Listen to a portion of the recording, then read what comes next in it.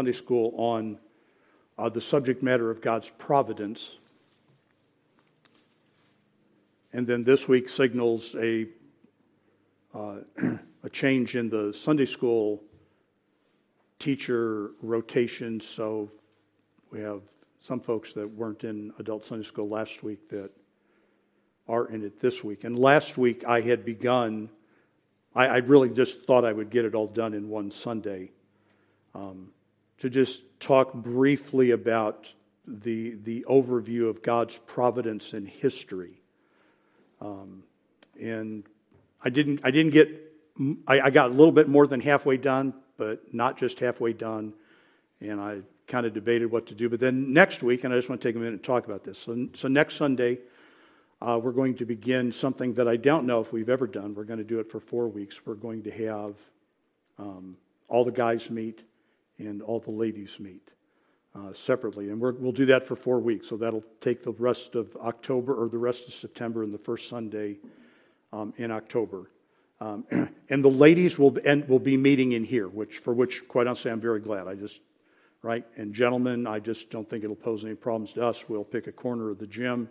We'll roll a chair card out. We'll grab a chair and we'll get a place to sit, and we'll meet, and we'll do that for the next 4 weeks. So all of that to say, I didn't want to try and add to and introduce additional material to this week or go before, because I thought this would really be a pretty good ending point for us to get to this level. Let's go ahead and pray, and then I'm just going to kind of walk back briefly some of what I'd raised to this point, and then we'll look at the material that we didn't look at last week. So, Father, I pray that you would help us to understand and believe and to see the activity of your hand in all things in this world. That your involvement is however you wish it to be, on the smallest scale or the largest scale, but that you certainly are working for one solitary purpose in all of human history. And I pray that we would understand that and that you would help us to that end. In Jesus' name, amen. As I thought about this week, I realized that to us it is perhaps used most often unkindly, but I do think that if we take the Bible at face value, we would have to admit that God micromanages His creation. That when Jesus would say to people that not even a sparrow would fall without your Father, we have a God who is not, although there is a sense in which this is true, in which God has created principles that govern the universe, that God is nevertheless personally, individually, actively involved in all things. He is involved in what is going on and who is doing those things and how they are acting and what is happening and the extent to which those actions have consequences. And so all things are being used by Him. And we've defined providence broadly as God's use of His sovereign power and wisdom to accomplish His purposes in the world. And so over the course of human history, and certainly I think in the course of any day, millions of different events, conversations, activities are taking place in which God is directly involved, not just simply involved as an observer. And so that was just kind of the basics and introduction, and if you've not followed the Sunday school lesson, we began by looking at Ephesians chapter 1, verses 1 through 14. And I'll just go back and reread verse number 10, or my summary of verse number 10. When the time is right, everyone will be gathered together in Christ, because Christ is really the epitome and the center of God's creation. And this is because, verse number 11, we are predestined to the purpose of His willful pleasure, that God has decreed this to be pleasing to Him, that all things would be gathered together in Christ, that this is where His work is. This is where His energy, so to speak, is directed.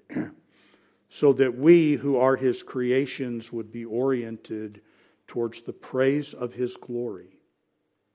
So that God is supernaturally superintending His creation so that the central person is Christ, and the central accomplishment is that we are praising God for the glory that He has shown us through Jesus Christ. And so what we did last week was I tried to make the argument, and again, I'm following along at least loosely in John Piper's excellent book on providence, that this has been God's plan from the beginning, but that it has been particularly magnified through the existence of the nation of Israel. That in other words, if you wanted to see clearly the hand of God in working all things to bringing the Messiah to the world for the praise of His glory, you're going to find that through God's relationship with Israel versus God's relationship with any other nation upon the earth. And there is a sense in which that is still true, and of course that raises a whole different theological question. So we talked about the fact that Genesis 1 through 11, okay, are the discussion of the providence of God in bringing us to the man Abraham. That the creation of humanity and the fall of humanity and the lineage of humanity brings us to Abraham. And so we have the creation of Adam and the fall of man, and from the fall of Adam and Eve in the Garden of Eden, we have the general orientation of mankind to be away from God. Right? Nobody accidentally, we know this, folks, nobody accidentally grows in grace and knowledge. Nobody inadvertently. Right? You don't find, right? You don't find anybody ever, right? At whatever might be the epitome of Christian service, that person doesn't exist, and their testimony is something like this.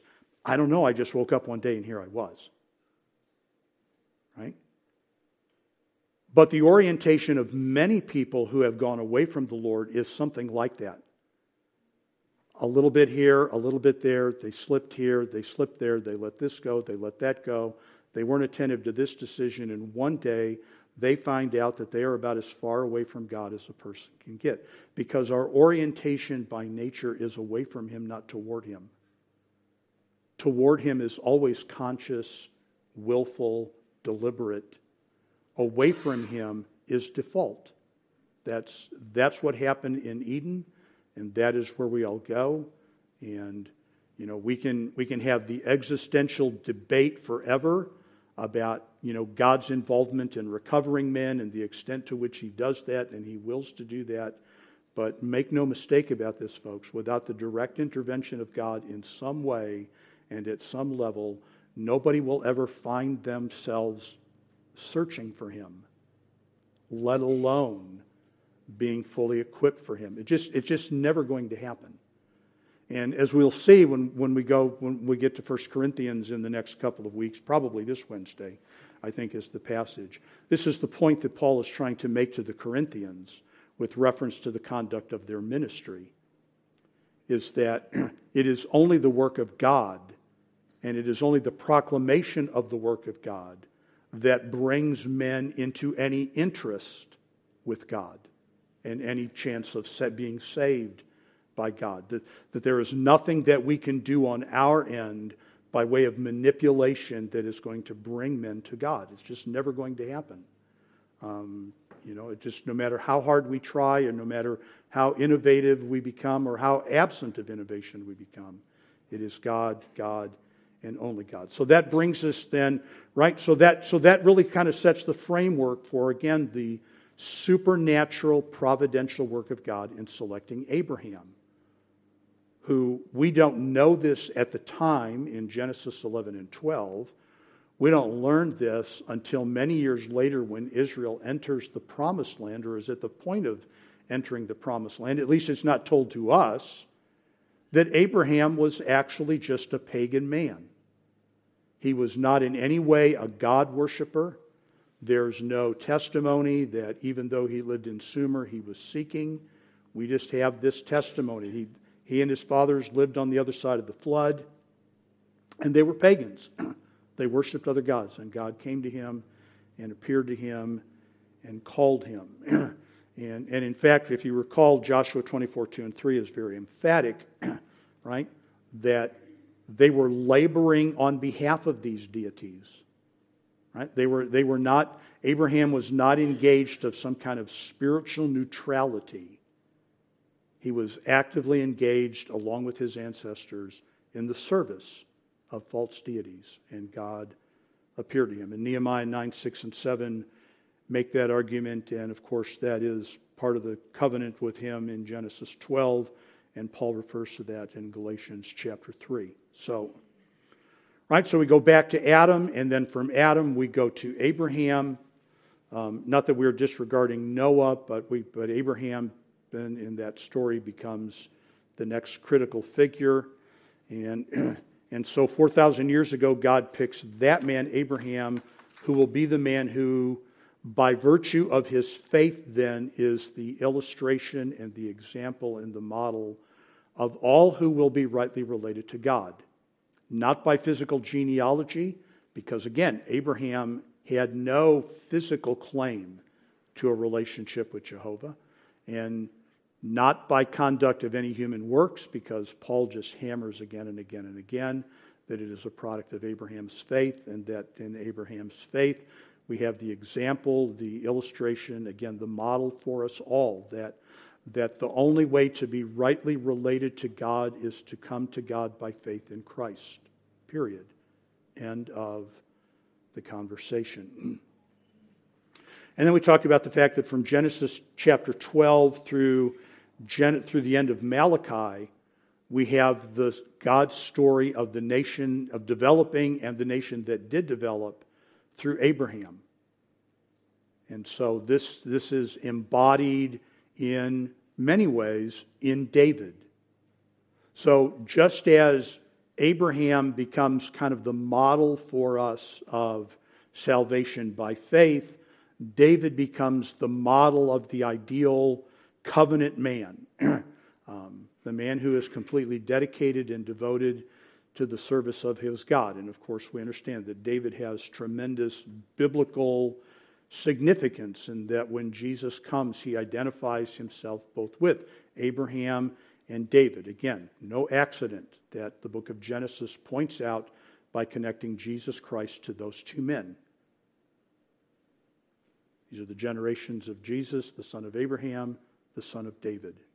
And in two big steps, we have connected Jesus to those who believe by faith and those who are rightly related in a covenant relationship. So Abraham, whose name was changed to become the father of a great nation, does become the father of that great nation. David becomes the leader of that great nation. And the remainder of the Old Testament, certainly theologically driven, but the story of God is told in how he relates then to the people that he has chosen for himself. And so again, without going back and revisiting all of that, those people become God's covenant people under the law.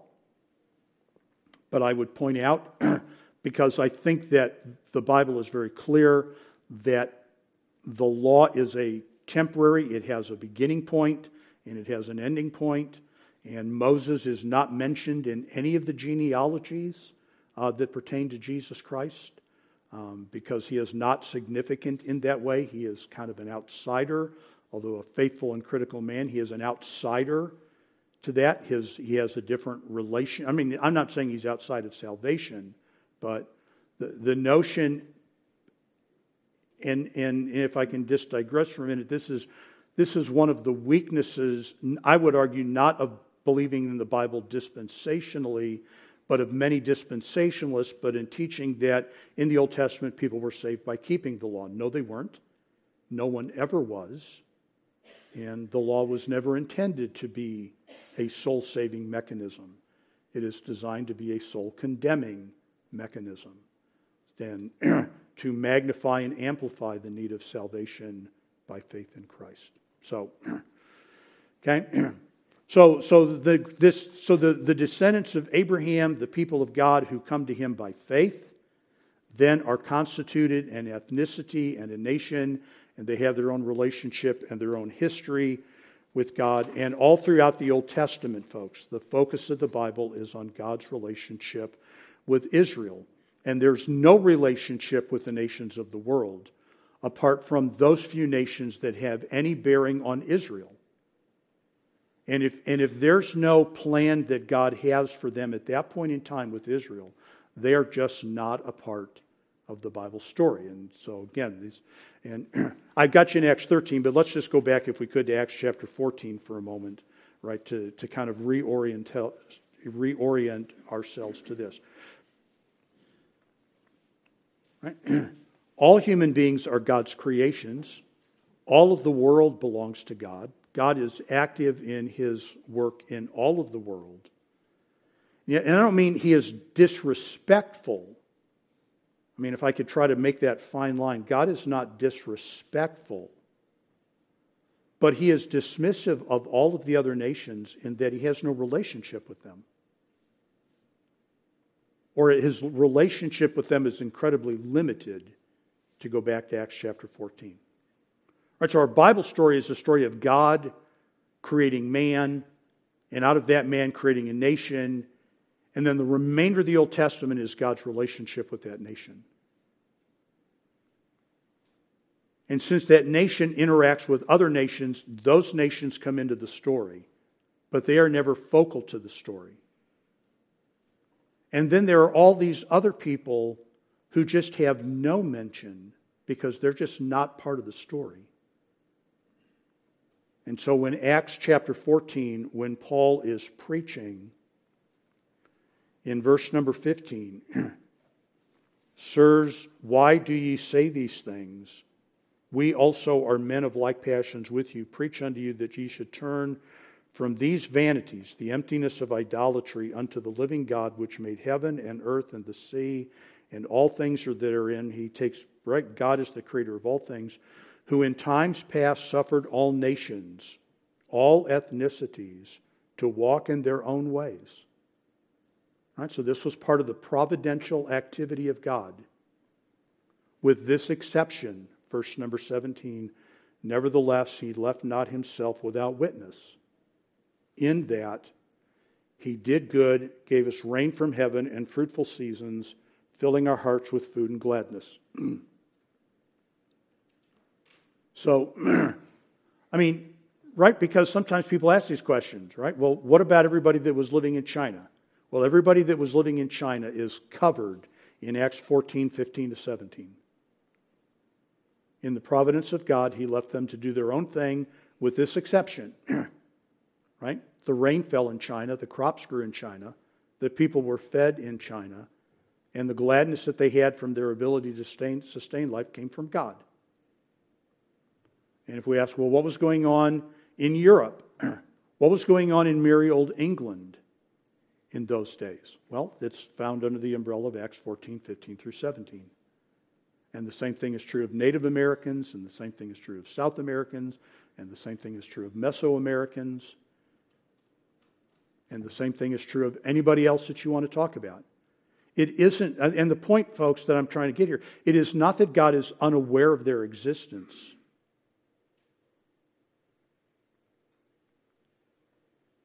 It is that God has one purpose in the creation of humanity. And that ultimately that purpose is the magnification of Christ.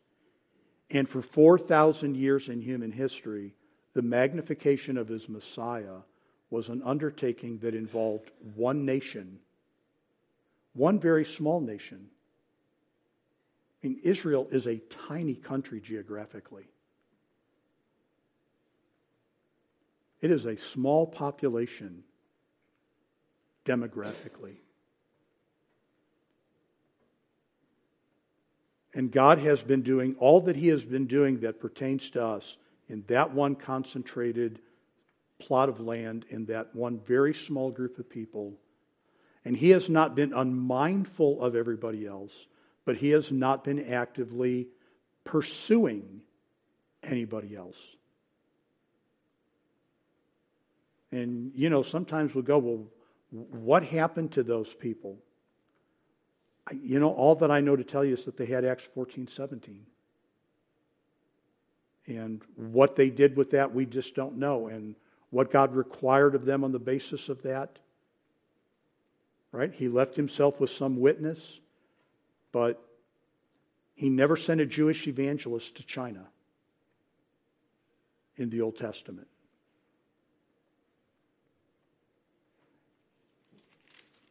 But now let's flip our attention, right? So we can literally deal with every nation in human history from the table of nations in Genesis chapter 10 right up to the day of Pentecost. We can address every other nation than Israel in 3 verses. Acts 14, 15 through 17.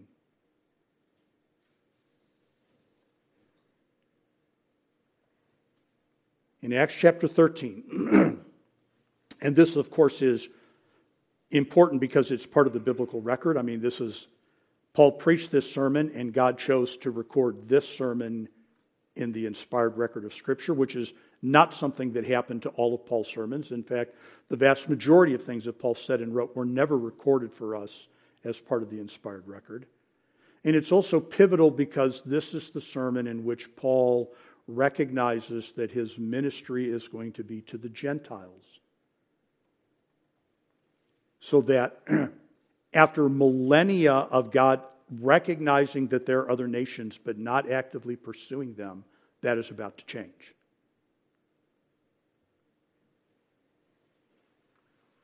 So Acts chapter 13. Let's start in verse 14. When they departed from Perga, they came to Antioch in Pisidia and went into the synagogue on the Sabbath day and sat down, which is just pretty much common fare for Paul. This is what he did. On Saturday, he always went to the Jewish meeting place, the synagogue, and the common manner was for everybody to come in and sit, and then men would be invited to read or speak. And after the reading of the law of the prophets, verse number 15, the rulers of the synagogue sent unto them, saying, Ye men and brethren, if you have any word of exhortation for the people, say on. Again, this was very common fare in the way the synagogue was operated, right? The Jewish men came in, there was the reading of the law, and then men were welcome to speak, to exhort and encourage the people. Which, by the way, is probably a format that carries over into the New Testament, which is why 1 Corinthians 14 reads the way that it does. But we'll deal with that someday. So verse number 16. Then Paul stood up and beckoning with his hand said, Men of Israel, and ye that fear God, give audience. Now, ye that fear God is, I've got in my notes technical term, but I don't know if that's right. Men of Israel is just that. You who are ethnically Jews. You who fear God describes people who are not ethnically Jews, but are practicing Jews religiously. So they are people who are not Hebrews by birth, but have chosen to practice the Hebrew religion by choice. They're proselytes. And this was the way that they are known. Right? Like we talk about people that get saved as converts, right? The Jews talked about people that came to Judaism as God-fearers. So Paul is recognizing 2 groups of people there under one religious umbrella. They are practicing the law. And now Paul is going to begin to preach to them. And again, folks, our emphasis for this point is on the providence of God, is upon the way that God is using His sovereign power and wisdom to work and orchestrate life events to bring about the Messiah for His one purpose, which is that all men would glorify the Messiah.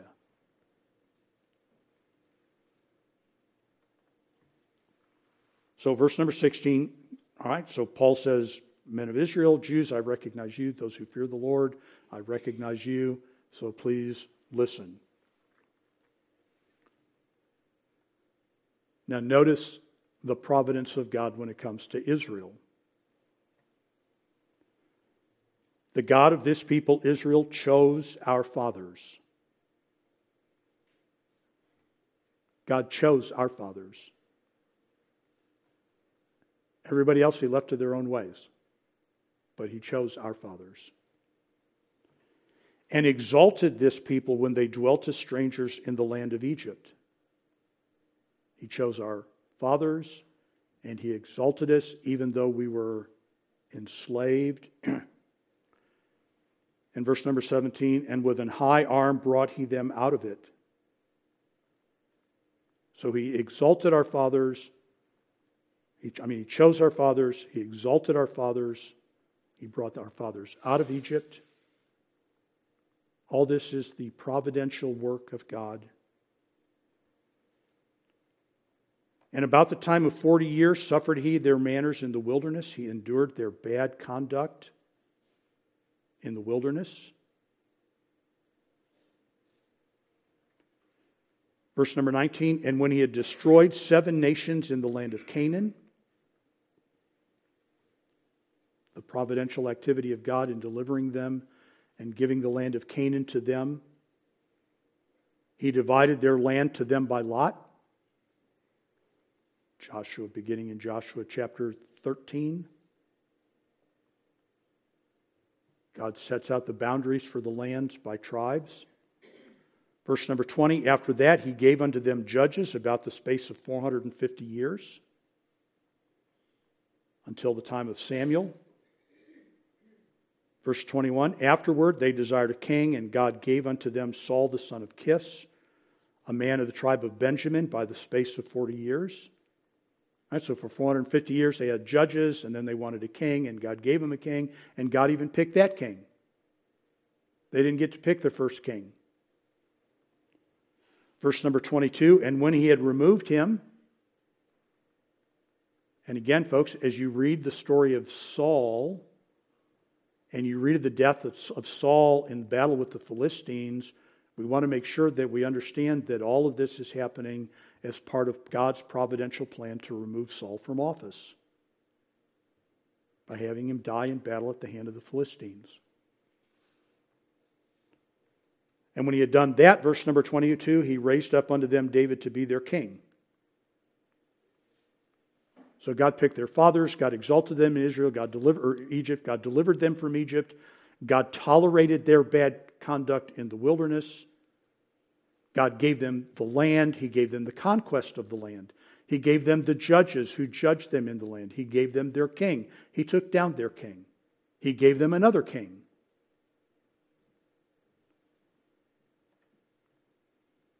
The testimony of God's activity with reference to Israel is just radically distinct from that of any other nation in the world. And on he goes. Let's just continue on there. And by the way, in verse number 36, where Paul goes on to tell us that David served his generation by how? By doing what God wanted. With the exception of the incident with Uriah the Hittite, David was a man whose entire life was devoted to doing what God wanted.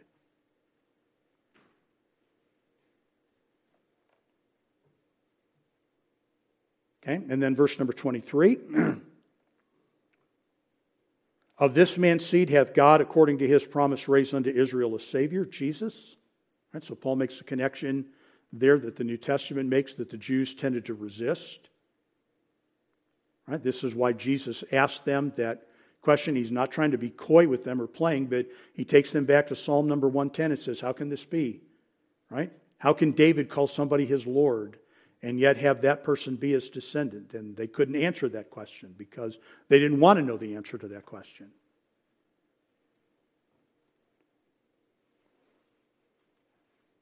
Right? And so verse number 24, you have the ministry of John. And then verse number 25, and as John fulfilled his course, because what is John? He is God's messenger, predicted in the book of Isaiah. He's not just a guy who fought his way to power or by charisma and personality achieved his position. Verse number 26, men and brethren, children of the stock of Abraham, whosoever among you feareth God, to you of this word is this word of salvation sent. And then he goes on here, beginning in verse number 26, and we'll read down through verse number 29, that God even used the rejection of the Israelites. Even their resistance is part of God's providential plan in bringing about His purposes. Verse number 27, for they that dwell at Jerusalem and their rulers, because they knew Him not, nor yet the voices of the prophets which are read every Sabbath day, they have fulfilled them in condemning Him. Right? So God writes, my Messiah is going to be rejected by my people. And then here comes the Messiah, and what do you know? He is rejected by His own people. And how does God interpret that? Well, they're just fulfilling what I said I was going to do. Of course they're going to reject Him. I said they were going to reject Him. I have my own purposes in what I'm doing here. Verse number 28, and though they found no cause of death in Him, yet desired they Pilate that He should be slain. And when they had fulfilled all that was written of Him, they took Him down from the tree and laid Him in a sepulchre. So God uses the spiritual blindness and ignorance of the Jewish rulers to condemn and execute Jesus according to His providential plans. And this is part of the whole idea of, right? We keep reading about Jesus, that He fulfilled, that He fulfilled, that He fulfilled. It's not just simply a matter of trying to prove, although I think that is a component of it. But nothing that is going on here is just happenstance or coincidence or just plain luck or serendipity. But God is orchestrating both the acceptance and the resistance, both those who believe and those who don't believe, without ever violating their own wills, minds, ideas, and agendas to bring about His purpose, which is that when the time of right, everybody will be gathered in Christ to the praise of His glory.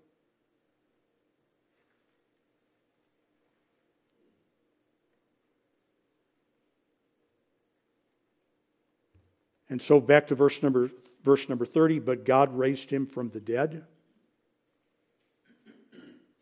So we see again the providence of God. And He was seen many days of them, which came up with Him from Galilee to Jerusalem.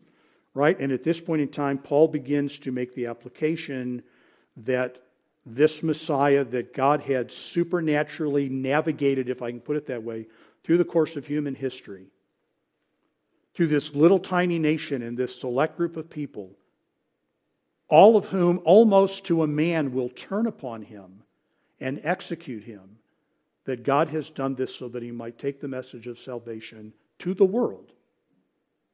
To the world.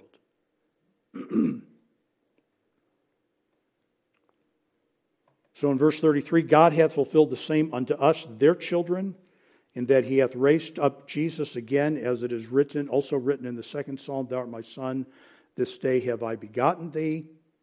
And as concerning that He raised Him up from the dead, now no more to return to corruption, He said in this wise, I will give you the sure mercies of David. Right? And this is, right? So this is where we have, right, the salvation of all men, which continues on. If you'll just jump down to verse number 38, be it known unto you, therefore, men and brethren, that through this man is preached unto you the forgiveness of sins, and by Him all that believe are justified from all things from which ye could not be justified by the law of Moses. So everybody gets the message. Salvation is only by the work of Christ, never by the work of the law, all in the sovereign plan of God. And then in verses 42 through 49, right, this is where Paul has kind of this aha moment in which he announces that his ministry now will be extended exclusively, pretty much, to the Gentiles. That he has no more ministry to the Jews. And in verse number 47, right, we see that in the providence of God and according to the plan of God, that the division here is Jesus. Right? And we want to make sure that we get this, folks. It's not a Jew-Gentile division. The Jews thought of it as a Jew-Gentile division. And this is not insignificant, if I can go a little bit off track for a moment, because our world is convinced that the problems in the world are primarily racial problems or gender problems. I mean, let's just set aside the madness. And I was making a doctor's appointment and I had to fill out a form. And the form now asks, who spends their days thinking up these kinds of questions? What gender were you assigned at birth? Because everybody knows that now that I'm 65 years old, I may no longer be the same gender.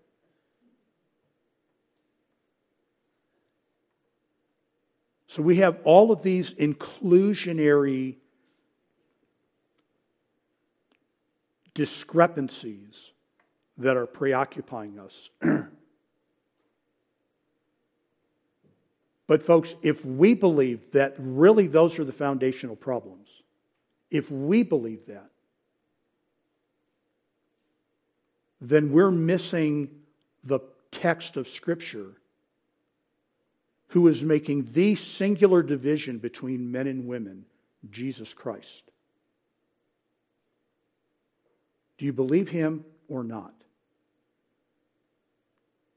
And if the answer then is no, we're never going to be united no matter how racially segregated we become. And if the answer to that is yes, we can be completely united no matter how racially diverse we are.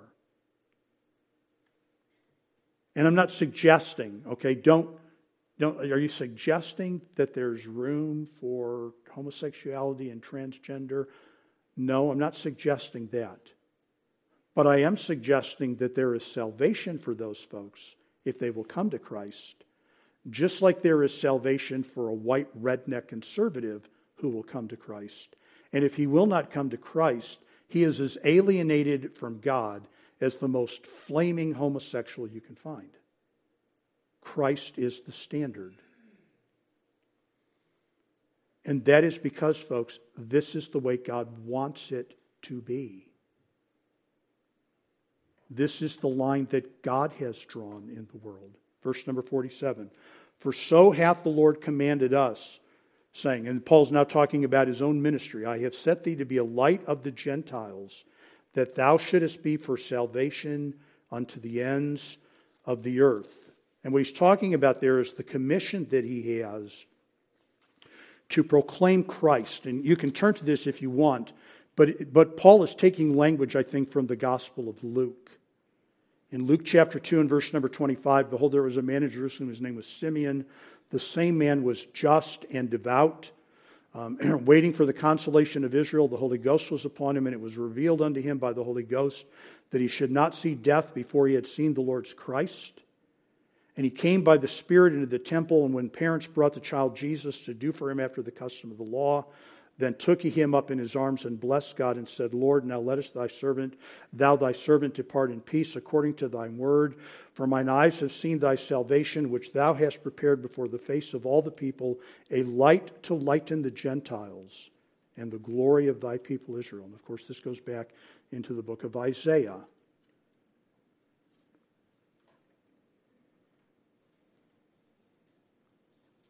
So that the end conclusion, folks, in Paul's sermon, right, as we read through this, God has been actively, supernaturally wielding his power in the affairs of the world to bring about a Savior, doing that through this tiny nation of Israel, who has fought him tooth and nail pretty much throughout their entire history. So that he might set his Messiah as the light of the world. And in 1348, the Gentiles run to this. Then the Gentiles heard this. They were glad and glorified the word of the Lord, and as many were ordained to eternal life believed. And the Jews, always the problematic Jews, verse 50, the Jews stirred up the devout and honorable women and the chief men of the city and raised persecution against Paul and Barnabas and expelled them out of their coasts.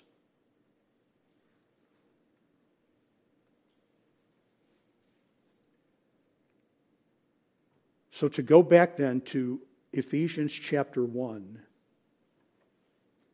let's just take a moment and do that. What is God doing? And we don't tend to ask, right? We tend rarely to ask the kind of existential question of what is God doing in the world. We tend to ask the question, what is God doing to me? But folks, there's only one real answer to the question, whether it's what God is doing in the world or what God is doing to us.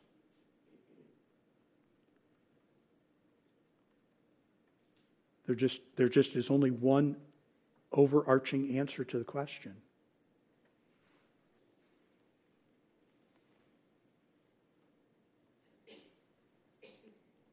Ephesians chapter 1 and verse number 12, that we should be to, and the word to has the idea again of being toward or directed to, right? Or oriented. That would probably be the word that we would use. That a person would be oriented in this way. That we should be to the praise, to the commendation of His glory, who first trusted in Christ. That we should be to the praise of His glory.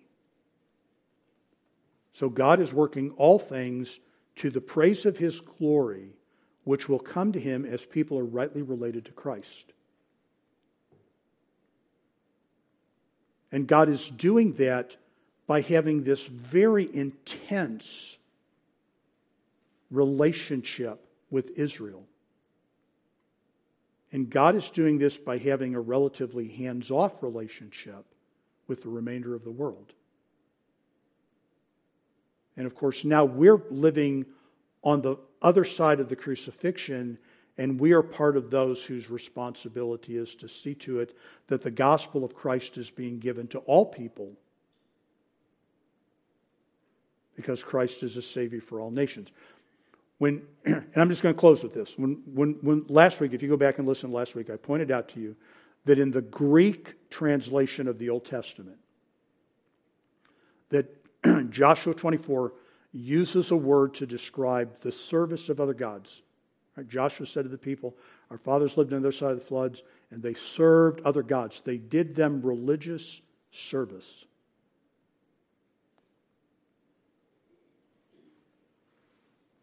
Revelation 22, 3 and 4, there shall be no more curse, but the throne of God and the Lamb shall be in it, and His servants shall serve Him. That is the same Greek word.